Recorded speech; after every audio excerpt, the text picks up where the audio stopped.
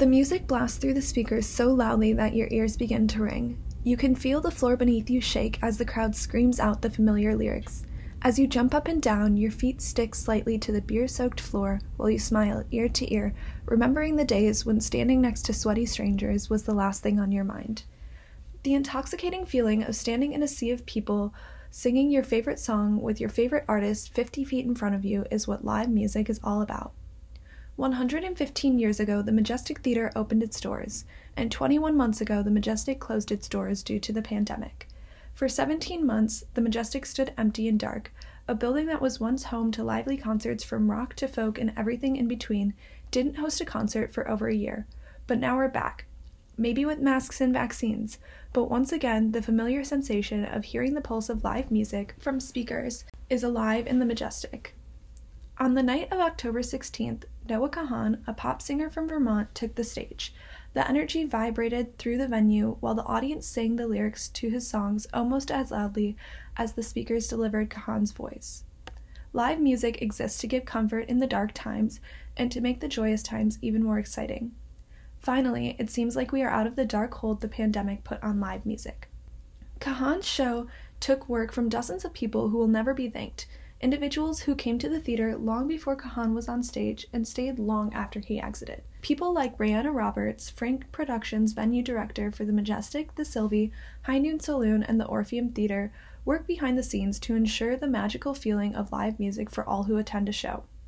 Roberts has spent 12 years in the live music industry, 10 of which she spent working exclusively at the Majestic. Show days can vary considerably in length, and Roberts says she works an average of 14 hours per show day. With schedules well over the typical 9 to 5, it is apparent that those who work in the live music industry love their work. It's so weird to me now that I don't work in it to go to concerts, because it almost makes me emotional, because I'm like, I can't believe I literally did this every day, says Cassidy Schrader, former event manager at Pabst Theater Group in Milwaukee. Noon. Roberts arrives at the venue, opening the doors for other staff who are essential to setting up, such as the catering team. The groundwork begins. Trucks are unloaded and staff begin to show up. The touring crew gains familiarity with the Majestic as its members begin to put up their set. Roberts begins her work communicating with tech workers and stagehands. You get goosebumps and you get chills, and you can feel all the people in the room have that same sort of wavelength energy, she says. That's the best part, and you can't get that from listening to Spotify or from live streaming a concert. You can only get that at shows. 7 p.m. Doors open to the public and audience members begin to file into the building. One member of security works his way up the line checking vaccination cards against photo IDs, while another strikes up conversations at the beginning of the line while he waves a metal detector over the audience members.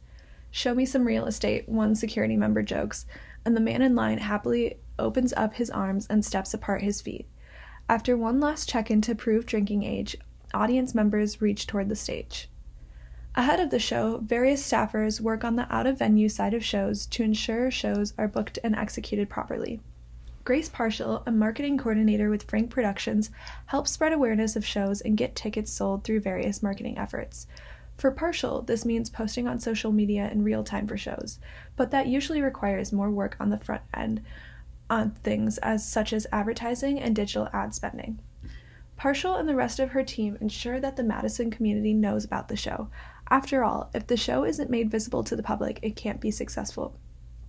It really is like a teamwork between us and the public, because we need people to come to shows.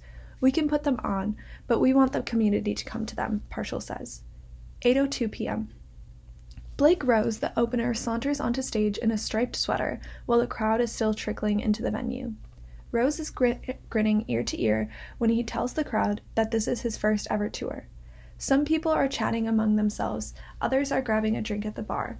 The majority of the crowd, however, is nodding their heads along to the first song as Rose begins to strum his guitar. At the bar, you can overhear a couple conversing about Kahan, hoping that he will play his song Maine. The bartenders are smiling and exuding positive energy while slinging drinks. It is apparent that even the staff is happy to be back here.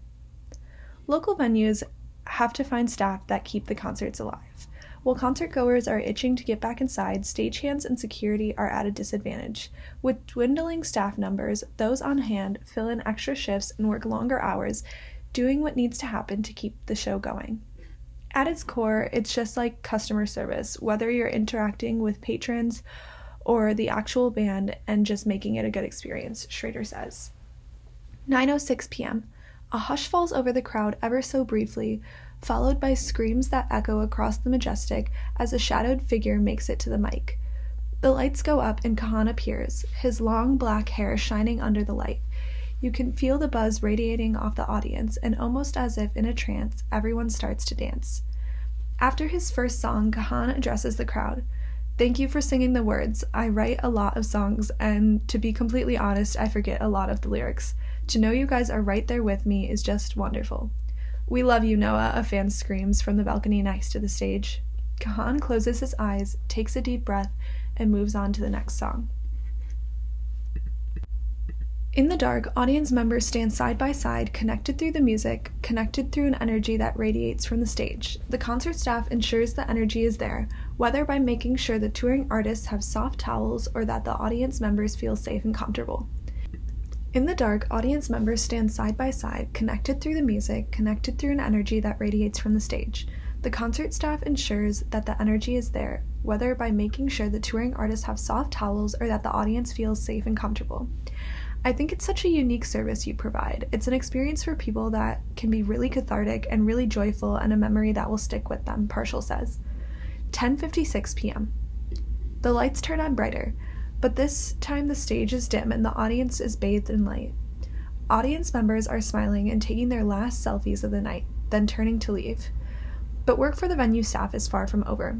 The venue must be cleaned, and every piece of Kahan's band equipment must be broken down and loaded onto the tour bus. The bar must close and be cleaned, and eventually the venue must be locked up. The audience files onto the sidewalk, where Kahan's name has already been removed from the marquee, so the next artist can take the stage. And just like that, the Majestic is silent and empty for the night. Even on the absolute worst day, when everything is an entire dumpster fire and everything goes wrong, it is still better than a day without a concert, Robert says.